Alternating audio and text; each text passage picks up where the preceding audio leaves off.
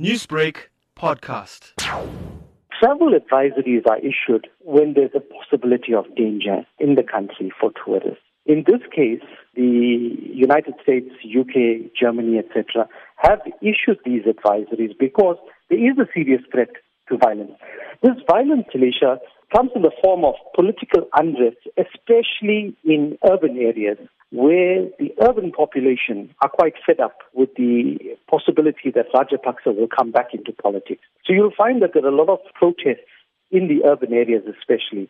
So if tourists are in these areas, there is a possibility of danger. Do you predict a solution to the crisis that is faced by the Tamils in Sri Lanka in the near future? This war and this ethnic problem has been going on for almost 50 years now. I don't foresee any solution to the issue right away. But as a Solidarity Group for Peace and Justice, we would like to think that the way forward would be for us to address the genocide, to address the war crimes at the United Nations Human Rights Council.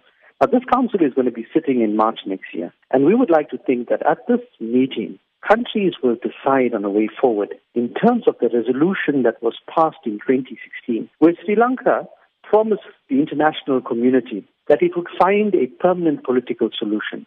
But to date, nothing has been done. What we would like to see as a Solidarity Group is we would like to see international pressure being brought upon on the Sri Lankan government to ensure that there is dialogue taking place between the Sri Lankan government and the Tamils who occupy the north and the east of Sri Lanka. Newsbreak, Lotus FM, powered by SABC News.